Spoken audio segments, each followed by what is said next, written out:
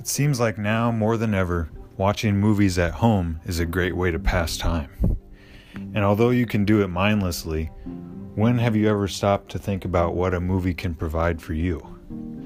And yeah, movies can make you feel a certain way, sad, happy, cry, whatever else, But movies also could have some realism, some real application to your life. That's what I'm here to talk about with you today. I mean to talk about science in film.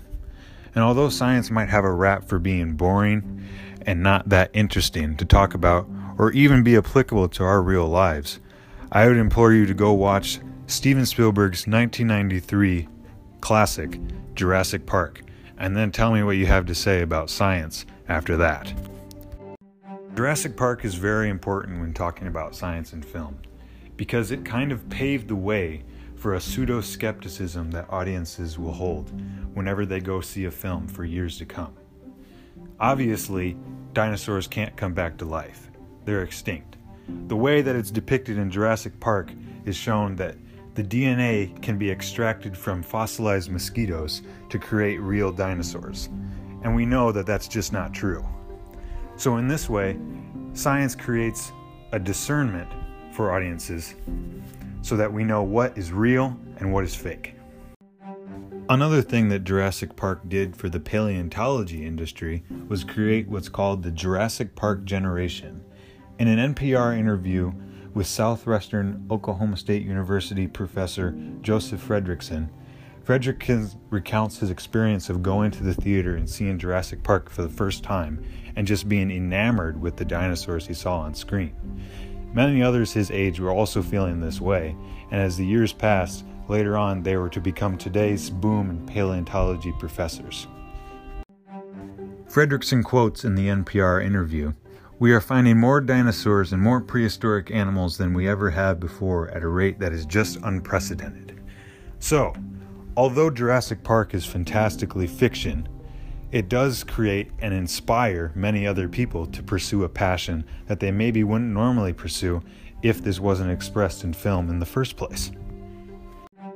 Now that we've talked about far back in time among the day of the dinosaurs, let's reach far into the future of what could be. More accurately, far out in the reaches of space. One film that has sparked much discussion among the scientific community has been Christopher Nolan's 2014 sci-fi Interstellar. Yes, it's sci-fi, science fiction. So although this could be fiction, it is the most real depiction of what we know to be wormholes and black holes and what their characteristics are if we ever were to come into contact with one, which I would advise that you don't come into contact with a black hole. A film like Interstellar couldn't have been made 80 plus years ago, because at that time, science was stripped away from the film industry and was meant to be something separate, kind of a niche subject that only the scientific community could hold to their own. But since the popularization of science in film has become so relevant now, things like Interstellar and other movies that depict real science topics can be shown to audiences to help educate even in the slightest of ways. The scientific community and the film industry community have become more enmeshed today than ever before. Scientific advisors are always helping to create scientific topics in films as real as they can be.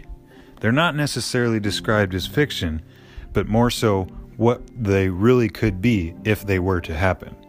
Such as Interstellar has physicist Kip Thorne help them create the idea of the black holes and the wormholes from a point of view of the astronaut played by Matthew McConaughey. Now, let's bring it back down to Earth. More specifically, how important Earth is to us and how important its well-being is for the future to come. In a Vanity Fair video, scientists fact-check natural disasters in movies. Environmental scientist Peter Gleick describes the movie Geostorm and the lengths they go to combat the natural disasters that are faced around the world.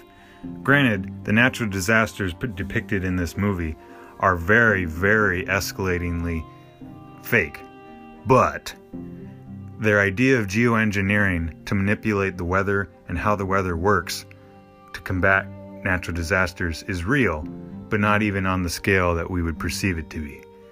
As Gleich states, most of the geoengineering that we're talking about is now really just talk.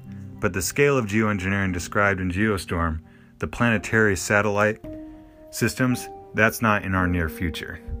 Even though the planetary systems described in Geostorm are in our near future, climate change is, and it's something we all need to be talking about. Ways that it's described in film can be fake, but more so can be real. Either way, this idea helps spark discussion among general non-scientifically inclined audiences and scientifically alike, so that we can come together and find a solution in ways that we each can do our part to combat climate change. So with all this free time, you can sit down and binge as many informative things as possible just to get all the knowledge you can about these scientific topics and more. Things like Tiger King, maybe not so much. But even these films won't get you a real education, but they will pseudo-educate you in a way that when you go into more films, you get an idea of what you're getting into and what is real and what is fake. CGI can be convincing, but it's still not as convincing to our eyes to know what real science is and how we can learn from the mistakes that movies make. Film has much to offer for scientific observations today, and now it seems more accessible than ever. So instead of watching a reality TV melodrama, maybe try a sci-fi flick for a change of pace, and discern whether what it's showing could be feasible, or in fact, it's just a fallacy. Thanks for listening to my podcast.